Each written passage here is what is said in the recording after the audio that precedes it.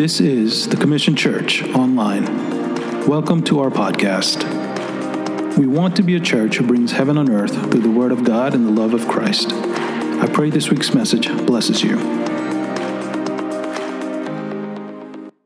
Open your Bibles with me. Let's go to the first book of Thessalonians, the first letter to the church in Thessalonica, chapter number 4. We've been in a series called Upside Down. And for those of you who are unfamiliar with this subject or unfamiliar with the topic or the theme that we are talking about, we get this phrase upside down from Acts chapter 17, where Paul and Timothy and, this gang of people that God had ordained and put on their hearts to go take the gospel to the city called Thessalonica, they walk into the city and people recognize them immediately. They recognize them as bearers of the gospel that walked into Philippi and all other places, and they bombarded the city with the grace and the message of grace and the message of the gospel of Jesus Christ. They saw the exploits that were done there, the miracles, the signs, the wonders, the transformational power of the message of the cross of Jesus Christ.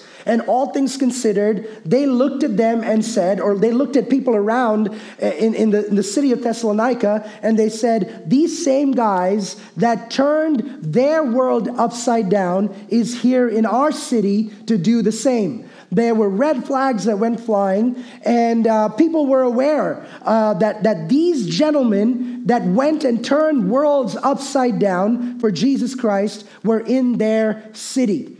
Over this series, we've been discussing about how God equips you and me as today's Pauls and today's Silases to go into our cities, into our jobs, into our surroundings, to turn our world upside down. We have been through 4 chapters, and we're concluding chapter number 4, and we have 2 more weeks of this series. We're coming to a grand finale very soon, and the first part of chapter number 5 is what the 6 people next Sunday will be teaching us from. But this Sunday, we want to finish off chapter number 4, and this is what verse number 13 says. We stopped at verse 12 last week. We're going to go to 13 till verse 15, and I'm reading from the ESV, so follow with me. This is what the Bible says, "But we do not want you to be uninformed, brothers, about those who are asleep, that you may not grieve as others do, who have no hope. For since we believe that Jesus died and rose again, even so, through Jesus, God will bring with him those who have fallen asleep. For this we declare to you by a word from the Lord, that we who are alive, who are left until the coming of the Lord, will not precede those who have fallen asleep. For the Lord himself will descend from heaven with a cry of command, with the voice of an archangel, and with the sound of the trumpet of the Lord, of God. And the dead in Christ will rise first." Verse 17, "Then we who are alive, who are left, will be caught up together with them in the clouds to meet the Lord in the air, and so we will always be with the Lord. Therefore, encourage one another with these words." Father, would you speak to us through this word? I pray, God, that your word will come in power and in might, and I pray, God, that your Holy Spirit will reveal yourself to us in strength, in power. And I pray, God, that we will see your hand move in our lives through this word and through the functioning of this word. And I pray that this word will come alive and active, and it will be transformational in our lives. So thank you for your word. And I pray, God, that you will continue to speak to us. In Jesus' name we pray, and everybody said, amen. Amen. Pray for me this morning. Allergies have struck me, and allergies have struck our home. And, once the girls get the allergies, we get the allergies, and it's just crazy. So keep me in prayers this morning as I bring the word. Death is a topic that everyone seems to avoid, but almost everyone has an opinion about it. Death is inevitable. Death is something that comes knocking on every family's door, every life, young or old. We're always told that life is not guaranteed for any of us. We all live fragile lives that are wrapped up in this existence of ours that we live in our time that God has ordained for us. And Paul is addressing the church in Thessalonica, a church that has been so much affected by the culture, and trying to speak life over them and saying, I don't want you to be misinformed. This is not the first time that Paul is actually teaching the church in Thessalonica and debunking some myths or debunking wrong theology that was probably taught to them or wrong practices that were taught to them. This was something that was not ancient to them. But in verse number 13, he begins by saying, we do not want you to be uninformed, brothers, about those who are asleep. When we read that word asleep, he's basically talking about the people that died, that you may not grieve as others do who have no hope. You know, the church had some kind of wrong teachings that they absorbed from culture about what would happen to people once they died or what would happen to their loved ones once they passed away. A lot of people in that culture did not have hope. A lot of people in that culture that was outside of the Christian walk were people that believed that finality was finality. There was no life after death. And a very good example of this could have been found in a typical grave inscription that you would find on a tombstone. And it would read like this, 4 lines. I was not, I became, I am not, I care not. Very popularly, a lot of people back in that time and that age in those Greek times, in the times that the church in Thessalonica was alive and prospering and thriving, were people that really did not believe that there was life after death.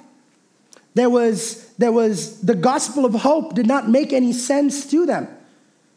Paul is actually coming in and talking about the blessed hope that the Christian has when they live their life in Christ Jesus. And he's saying, man, I don't want you to be without hope.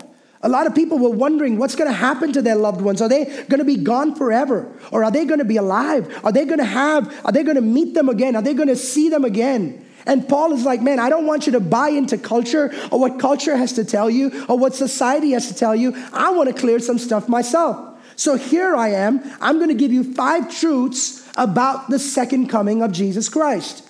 So he lays to them 5 truths. He doesn't count it to them and say 1, 2, 3, 4, 5. But over the next few verses, as we understand this passage, we're going to understand how Paul breaks this up into 5 pieces. So if you're taking down notes, we're going to be studying about the 5 truths about the second coming of Jesus Christ. The gospel message or the message of Jesus Christ is not complete without you and I understanding and knowing fully that Jesus is coming back soon. Because Jesus rose from the dead, Jesus promised, because I live, you shall live also. The hope for the Christian, the hope for Christianity lies in the fact that there is a hope for tomorrow. There is a hope for your tomorrow. And you know that no matter what happens, eternity is guaranteed for every Christian. Truth number 1 that Paul wants the church in Thessalonica to know is this truth of God's truth, or revelation. Thank you, Luke. It's a revelation of God's truth. All right? A revelation of God's truth. Point number 1, there are 5 R's that I'm going to leave with you today. The first R is revelation. You know, people have tried to explain the afterlife in many ways. Society tries to explain the afterlife, If you think about Hollywood, if you think about the occult, there's so much that the world tries to do to explain the afterlife. The Hollywood is really good at telling us about aliens and how there's a day coming where aliens are going to come and invade the earth and we all are just going to disappear. And I feel in my heart that everybody knows that there's this thing called eternity and Jesus is coming back. In fact, there was a study that was done not too long ago where Greg Laurie in his book says that 65% of all Americans believe that Jesus is actually coming back. Because of a lot of historical evidence that is out there, even if they're Christian or not, 65% of Americans believe that Jesus is coming back. People have these weird connotations about the afterlife. They've tried to explain the afterlife, but it goes back to the revelation of God's truth. for us to understand the coming of Jesus, the second coming of Jesus, for us to understand that Jesus is coming back, it's not in data, it's not in facts, it's not in polls. It has to go back to the truth that is mentioned in the Word of God. And what does the Word of God say? In verse number 15, he says this, "For this we declare to you by a word from the Lord." He says, we're not making this up. We're not conjuring stuff up. We're not making this story or this illusion of the second coming of Jesus. He's saying everything that I'm about to tell you or the proof that I'm about to give you comes from the Word of God. He says, "For this we declare to you by a word from the Lord." Paul bases his arguments on the Word of God. Divine revelation always trumps human speculation. No matter what human speculation is, no matter how human beings try to describe things, no matter how human beings try to write off things, it always comes down to what is the Word of God revealed to me about this particular subject? What is the Word of God revealed to me about this particular topic? And Paul says, I don't want you to be misinformed. What I'm about to teach you, what I'm about to tell you about the second coming of Jesus is not some weird connotation that I have, but it's something that is based on the Word of God. It is so important for us to go into the Word of God to study many things. It's just not about the second coming of Jesus, but it's about everything. I don't want us to be misinformed. Just like Paul is talking about the second coming. I want to encourage each one of you to study the Word of God, to go into the Word of God. I pray that the Word of God will reveal itself to you in many matters. In my ministry, I have a lot of people that come up to me and say, "Pastor, what do you think about this? Or what is your opinion about this? What is this? What is that? What is this?" And I always ask them, have you taken time to actually go back into the Word of God? Have you studied the Word yourself? Have you taken a moment to pause and understand as to what the Holy Spirit is trying to speak to you from that particular passage? Paul says, man, what I am about to declare to you is a word from the Lord, and I don't want to do it any other way. The reason we are a Bible-based, a Bible-teaching church is exactly that reason, is that we don't want to make any declarations from this stage. We don't want to make any practices or promote any practices that are outside of the Word of God. So the first truth about the second coming of Jesus is that it is a revelation straight from God. It is from the Word of God. It is from heaven. It is from His mouth. It is from God's mouth. And because it is from His mouth, it is true. It is valid. And in a few moments, we're going to explore that. The second R, or the second truth that Paul is trying to explain is this. In verse number 14 and 15, we're going to read it again. But the second R is return. The second truth is that Jesus is going to return. Verse number 14, it says, "For since we believe that Jesus died and rose again, even so, through Jesus, God will bring with Him those who have fallen asleep. For this we declare to you by a word from the Lord, that we who are alive, who are left until the coming of the Lord, will not precede those who have fallen asleep." In verse number 14, the Bible is saying, man, the resurrection of Jesus is connected to our resurrection. It is tied in together. If you do not believe in the resurrection of Jesus, you have no grounds to believe that Jesus is coming back for you and you are going to be resurrected with Him. Am I talking to somebody? It is tied in. The Bible talks about that. And he says these go hand in hand. Since we believe that Jesus died and rose again, even so, through Jesus, God will bring with Him those who have fallen asleep. He says one is tied to the other. If you believe that God has called you and God has risen you up from the dead, you have to believe the other way too, where you have to believe that Jesus rose up from the dead too. It's vice versa. If you believe that Jesus rose up, you will believe that you will rise up. If you believe that you will rise up one day, you inadvertently believe that Jesus rose up from the grave. You know, the Bible talks about that, and he says, we mourn, but not as those who have no hope. You know, death is inevitable. We talked about that. Death happens to every single person. Some of y'all have probably lost a loved one over the last few years. It could be this last year. It could be over the last few months. I've been to so many funerals in 2020, in 2021. It's hard to keep count. But death comes knocking at everybody's door. There are people in this church right now that have lost loved ones over the last few weeks, over the last few months. It's hard. It's difficult. But as we study the Word of God, we have to remember that we have a hope of resurrection. And when we have a hope in glory because Jesus has promised that He is coming back for us. And because of that imminent return, He's saying, man, I'm going to come back for you. You have a hope. You have a hope of glory that nobody else has. And we'll talk about that in a second. I'm going to run through point number 1 and point number 2 because I want to spend time on point number 3.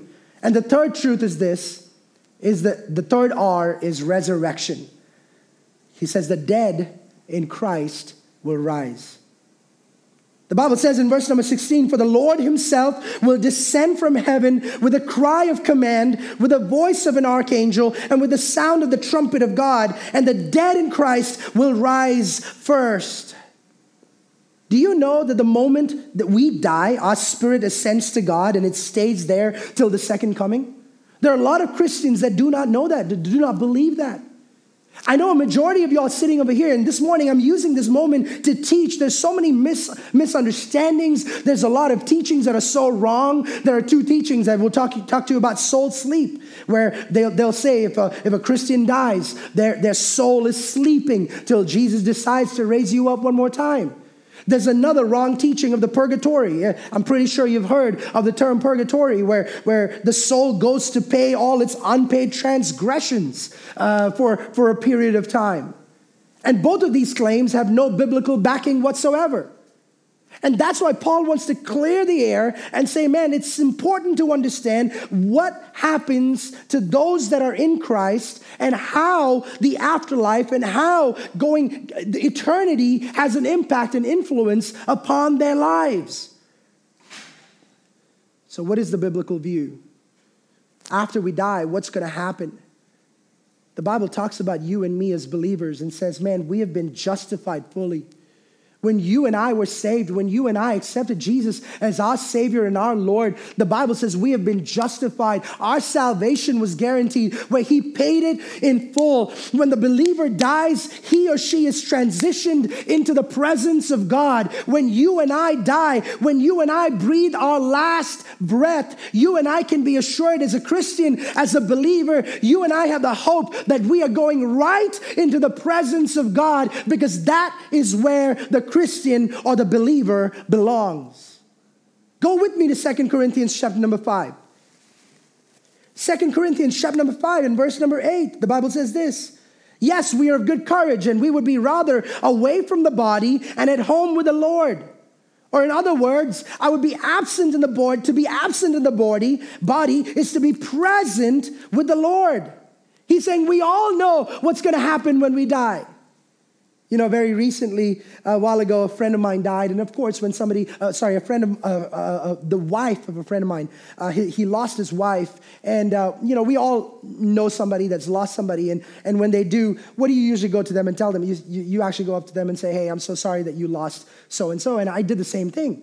I went up to them, and no matter how much you pray and no matter how much they know you pray, you want to sympathize with them. And I said, hey, man, I'm really sorry. I heard you lost your wife. And he got back to me and he said, Ashish, you can't lose something if you know where it is. He said, I've not lost my wife. I know exactly where she is. She is in heaven. And I'm like, wow, preach to me. Preach to the pastor right now, right? It was crazy, but I had to think about it twice. I had to pause for a second, and I was like, man, can I even say that? Because you lose something that you can't find. But here's my thing. My God found me even before I was lost. My God gave me a life even before. He knew my purpose. He knew the plans in my life. He said, man, I'm giving you life and eternal. And because I am alive, you are alive as well. I know as a matter of fact that every person that I've lost, it could be my grandmother, it could be my uncles, it could be my aunts, it could be my mother, my father, whoever you have lost today. You might think that you have lost them, but let me tell you, you can only lose something that you can't find. But let me tell you something, Jesus Christ has found them already. They are in the bosom of the Lord Almighty. They are sanctified, they are redeemed, they are risen up, and they are in His presence, enjoying the presence of the Lord Almighty. I know where she is. She's not lost. I pray that a lot of you would be encouraged this morning, knowing that you have not lost somebody. In fact, every loss that you go through in your life, remember, God has found them. They have met their appointment with God. What about those that were not in Christ, Ashish? Those who have rejected Christ, and here's the thing, can I be honest here?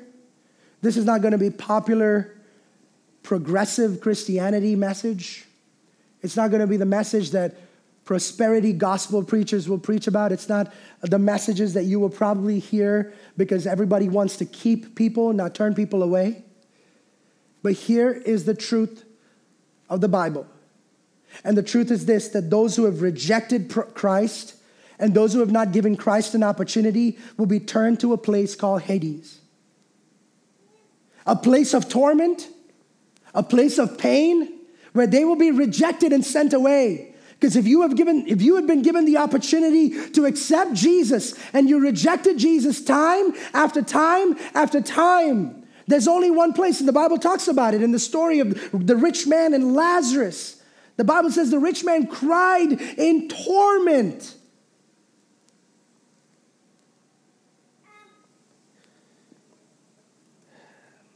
You know, there are two judgments that people would have to go through. One is the judgment that people would have to go through if they are in Christ Jesus. And there's another judgment that people would have to go through if they're not in Christ Jesus. They've rejected Christ Jesus.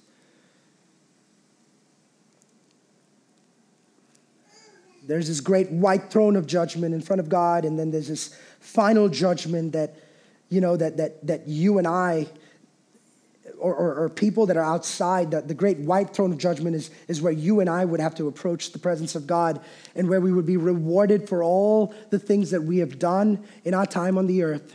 But then there is this other final judgment that would happen where people that were far away from the Lord will have to be answerable to the Lord. It's the truth. It's not popular. This will be the second death that people don't like to hear about, but it is true. It's inevitable. And I'm praying and I'm asking if there's somebody that does not know Jesus in this place, if you do not have a personal relationship with Jesus today, it is important, it is pertinent that you and I walk in a relationship with Jesus. For those that are in Christ Jesus, that are bought, saved by the blood of the Lamb, you and I can be guaranteed that you and I will be taken with him in the time when he comes back again. And we'll talk about that in a second. But why will those people be judged? Because in Psalm chapter 51 and verse 4, the Bible says, against you only have I sinned and done what is evil in your sight. You know, sometimes we just dismiss sin oftentimes. You sin against God first when you actually sin against your brother. Our sins that will be played in front of us is our sins that were committed against God. And David says that. He says, Lord, I've not sinned against my brother. I've actually sinned against you. And every sin that we have done against God, that we have not asked for forgiveness for, is going to be counted against us. The Bible says the books will be open. You can't blame anybody at that point in time. You can't blame dad or mom or cousin or auntie or grandmother or grandfather. You can't blame anybody at that point in time. It is a time between you and God. The Bible says for the ones who do not follow Jesus Christ, death will have the final word. But for the believer, there is no second death. Death will not have the final word. Jesus will have the final word. Grace will have the final word. Mercy will have the final word. The blood of Jesus that wipes away all the sin and makes us justified in the presence of God will have the final word. And my question to you as you're sitting here today is, who will have the final word in your life? You know, so many of us fear death because we don't know what's going to happen after we die. But can I give you a word of promise this morning? For all that are in Christ Jesus,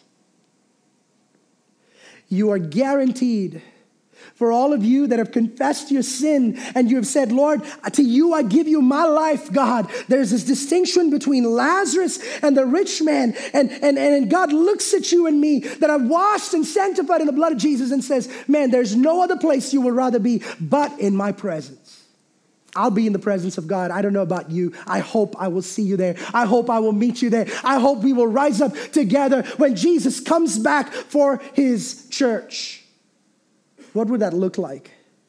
I'm going to read this passage in its entirety, but I want you to follow with me in 1 Corinthians chapter number 15, verse 35 to 49. The verse will be shown up on the screen, but I want you to follow with me. But someone will ask, how are the dead?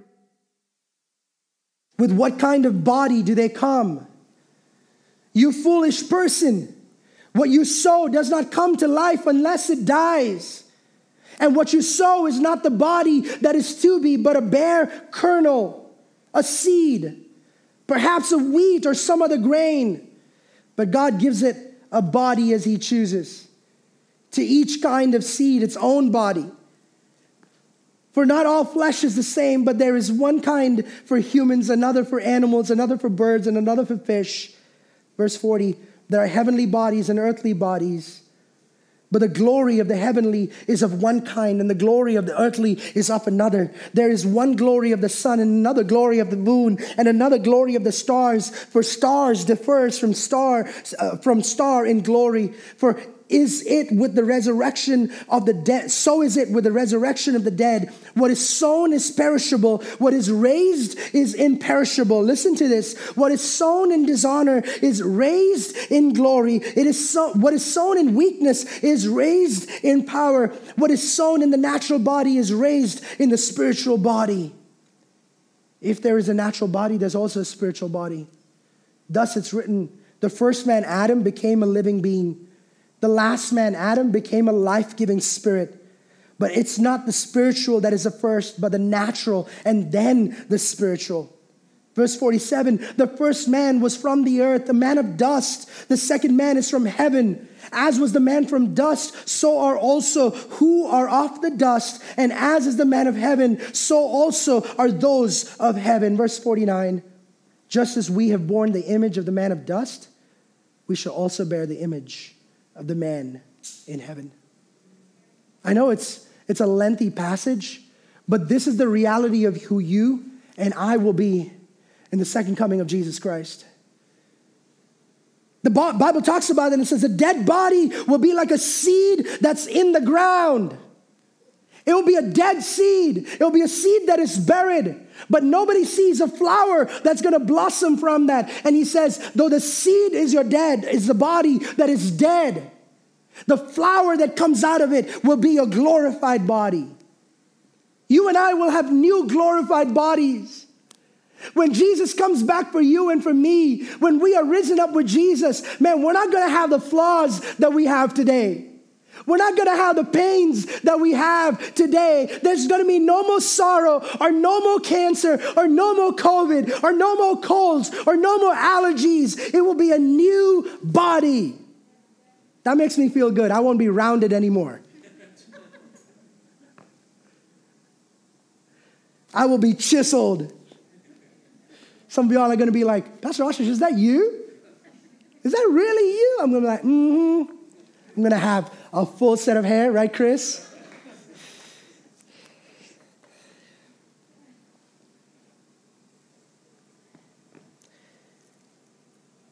This is not who I really am, y'all.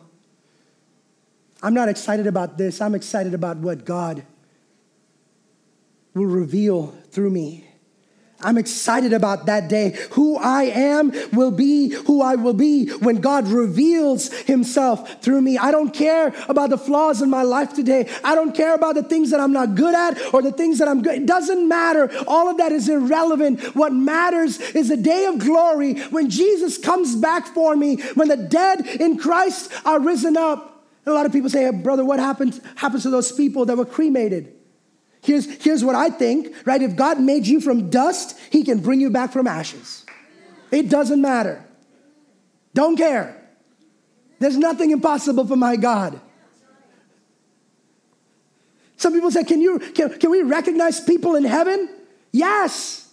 The Bible says Peter, James, and John was on the Mount of Transfiguration, and they recognized Elijah and Moses. I'm going to recognize y'all. I'm going to get to worship God with you guys. I'm not going to be preaching that day. Some of you are like, thank God. But I'm not going to be preaching that day. We're all going to be worshiping God. I cannot wait for the day that we will be rejoicing with our Master, y'all. Oh, it gives me so much joy. Because at that day of resurrection, there are 3 sounds the Bible says that we're going to hear. The shout of the Lord, the shout of authority, the same Jesus that stood outside the tomb of Lazarus and said, Lazarus, come out. The shout of the Lord, we will hear it from the heavens when he will say, everyone that is dead in Christ, come up, come out of the grave.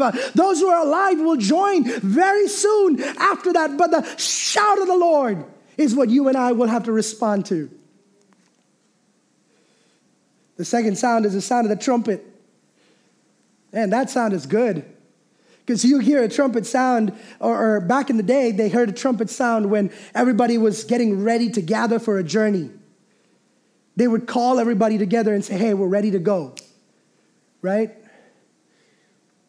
That trumpet sound. Or if they were ready for war, or to announce the arrival of a great person, this trumpet sound will be all of that put together.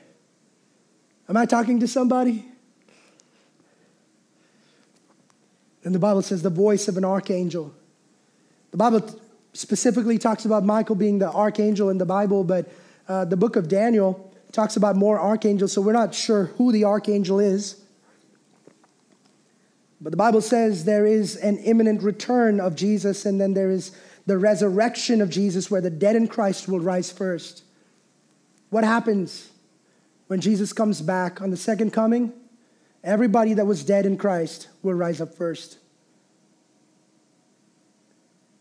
It doesn't matter about their mortal bodies. It doesn't matter if they were mummified or not. It doesn't matter if they have, if the bones are still in. It doesn't matter. They're going to get new bodies. They're going to get spiritual bodies. They will be raised up first, and then we will be called with them. And I'm hoping and I'm praying that it's in my time. But if it's not in my time, I pray that God will come back soon. Jesus will come back soon, and his church will be joined with him very, very soon. The 4th R that I want to talk to you about is rapture. Paul talks about it, where the living believers will be caught up in verse number 17. When we who are alive, who are left, will be caught up together with him in the clouds to meet the Lord in the air, and so we will always be with the Lord. The word rapture is not explicitly in the Bible. It's not a word that we take exactly from the Bible, but it's from this word called raptus, which means to carry off. But the word used over there is that we will be caught up with him. The word caught up is this word harpazo. Harpazo, Harpazo. It's not on the screen, but if you're taking notes, it's harpazo, which literally means to be plucked or to seize or to take by force. You know, in 1 Corinthians chapter 15 and verse 52, the Bible says this is going to happen so quick. You know, the phrase used over there is it's going to happen in the twinkling of an eye. How fast does it take for you to shut your eye and open it, right? The twinkling of eye is actually to go in deep into it, which I don't want to go because it's too much to actually go, and I don't understand it myself, but it's so fast. It's almost like saying it's within a micro millisecond, so fast that all of this is going to happen. Will the unbelievers even know that it happened? Probably not. But everybody that is in Christ will be taken up with him, man. And I pray that we will be one among that number when Jesus comes back for his church. But what's more exciting than this rapture where he will bring people up with him is this 5th point, which is the reunion, where in verse 17 it says, so we will always be with the Lord. The reunion is the forever with the Lord. This reunion is not your high school reunion where you meet after 10 years and you say hi to everybody, you tell them what you're doing and walk away the next day and don't see them again for the next 10 years. The Bible says this reunion will be the reunion that we have been anxiously anticipating, that we have been waiting for. And this is the reunion that was promised to us. And the question to each one of us is, are you ready? There's not much time, and I know that we've been hearing this over the years, but there's not much time ready. We're not promised a tomorrow. To each one of y'all sitting over here, I am not promised a tomorrow. Sonia's not promised a tomorrow. Each one of you, you're not promised a tomorrow. We don't know what's going to happen, but I know one thing. For those that are in Christ Jesus, we will be with Jesus the moment we breathe our last. Like I said earlier, there are going to be two judgments. Which one are you ready for? Two judgments. Judgment number one is called the judgment seat of Christ. The judgment seat of Christ is the one that all believers, immediately after rapture, the moment rapture happens, right after that, we will have to stand in front of the judgment seat of Christ. What does that mean? It's where every Christian and every believer will stand in front of Christ and we will give an account for everything we did, and God will say, well done, my good and faithful servant. Where your crowns will be handed over to you, where your rewards and your accolades will be handed over to you. That judgment seat of Christ is a judgment seat that I am waiting for, y'all. Do not go after the accolades of the world. Forget the lights, forget the stages that this world has to offer. The question that you and I need to ask ourselves is, when everything is said and done, is there one person that's clapping for me? The famed football coach, Lou Little, recounts of this story of this young boy that used to play on his football team. This young boy would never miss a practice session. He would always be there for every practice session. And he said, I also noticed one thing. His father would come with him and accompany him to every practice session that he had in high school. And he would notice how his father would sit in the stands and observe his son play. And, you know, the father would just look to the yonder and look to the trees and enjoy the surroundings while all being there for his son. And as soon as practice was wrapped up after school, he would see how the son would go up to his father, literally hug his dad, have a moment with him, hold hands, and they would walk back to the car and they would leave. He said, I would notice this day after day after day. He said, suddenly, all of a sudden, in a week, I didn't see this. I didn't see the father anymore. It's been a week that the boy would come to practice, but the father wouldn't show up. He said, I had no clue what was happening. And one day, he said, he asked the little boy, and the boy said, my father's ill. He's not feeling too well. Thinking that it was a momentary thing, and the father would be back soon. The coach didn't think too much into it. Went on about his daily business. The week after that, the coach receives a call from the boy's mother saying, sir, I hate to break this bad news to you, but his father just died. His father just passed away. And he said, it will mean the world to him if you would allow him to come and attend his funeral. And they made provisions for him to go and be with him at the funeral. And she said, I don't know if I can break this to him. And you might be the best person. You're his coach. He looks up to you. You might be the best person to tell him about this news. The coach broke the news to him, made arrangements for him to go to the funeral. And he talks about the week after, where the young man finishes the funeral, comes back to a game that they were about to play, one of the most important games of the season. And mark my words, he was never a first stringer. This boy was always on the bench, always just put in when needed. But at that game, he looked at the coach and said, Coach, would you please put me in? Would you please put me in? He said, it would mean the world to me if you put me in. The coach said, I didn't want to, but I had sympathy for him, and I really wanted to do something for him, and I wanted to be kind to him. And even though our season was on the line, I put him in anyway. He said, I saw how this young man who was always a second stringer, just transformed his game within one day, and he caught the game-winning touchdown.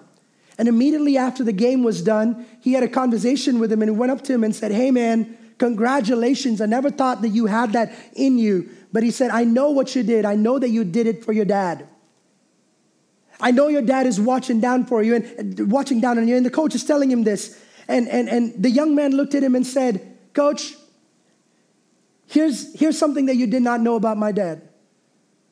He said, you saw him come and sit in those stands day after day, week after week, observing my practice sessions. But what you did not see about my dad and what you did not experience and what you did not know about him was that he was blind. He had a disease in his eye that eventually ate him up, that was cancerous, and then he eventually succumbed to. He said he never saw any of my games. After every practice session, he would come up to me, whisper to me, and say, son, I wish I could see you play, but I'm pretty sure you gave it your best. He said this would be the first day that my dad would see me playing because he's in the arms of Jesus. It's amazing what happens, y'all. It's amazing that when you and I are resolved to saying, I live for the audience of one. I don't care about the plaudits. I don't care about the applause. I don't care about the medals. I don't care about the awards that people give to me. It's all about Jesus and what Jesus has done in my life. Are you confident that when you and I stand in front of the judgment seat of Christ, are you confident that Jesus is going to be clapping for you and saying, well done, my good and faithful servant? That's all I care about, church. That's all Ashish cares about, is that one day, the pastor's appreciations days and the blessings and the gifts and the awards and all of that is great and good and marvelous and kind of you. There's one thing I desire, is that one day I'll stand in front of the judgment throne of Jesus and he will look at me and say, Ashish, you did what you were supposed to do. You ran your race. You fought your fight, and I'm not kidding you this morning. I can't tell this to you. I can convince you. But that is the one thing that I cannot wait for, is the day that I will stand in front of my Jesus, and he will give me his stamp of approval. And my question to you today is, are you ready for that day? Because that's all that matters. And if you're not a Christian, if you're not a believer, there's another judgment, which is the white throne judgment day. We're all unbelievers after the 1,000-day rule, and I wish I had time to break all of this down for you. But if you do not know Jesus today, you will have to stand before the white throne judgment of God, where he will hold you accountable for every sin, because you did not want to accept him and his salvation. And today, I have a message of hope, and that message of hope is that Jesus died on the cross of Calvary for your sin and my sin. And he's given you free life. He's given you salvation. He's given you the biggest gift that anybody can ever give you. And man, please do not miss out on that opportunity.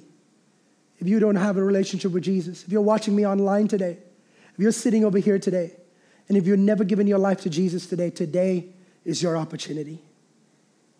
Would you stand up to your feet, church? And in verse number 18,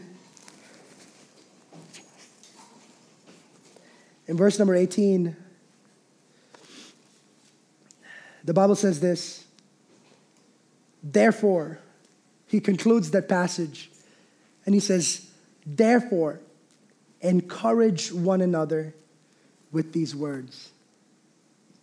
Jeff, you know what that means? That literally means, please tell one another, remind one another that Jesus is coming soon. Oh, we have a task.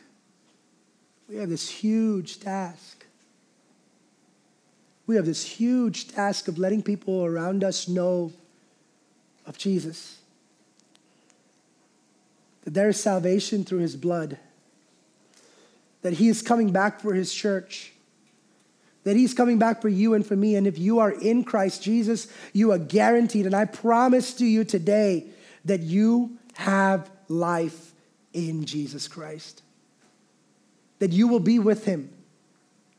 When he comes back for the church, that you will be a part of that number. He will call your name when the roll is called up yonder. Oh man, I wish I could break out in this song, but I can't sing. But when that roll is called up yonder, how many of you will be confident to say, I will be there. Thank you for listening. We love bringing you the Word on so many different platforms. We are so thankful for what God is doing in and through us. We'd love for you to subscribe so you don't miss out, and don't forget to share this message if it has blessed you.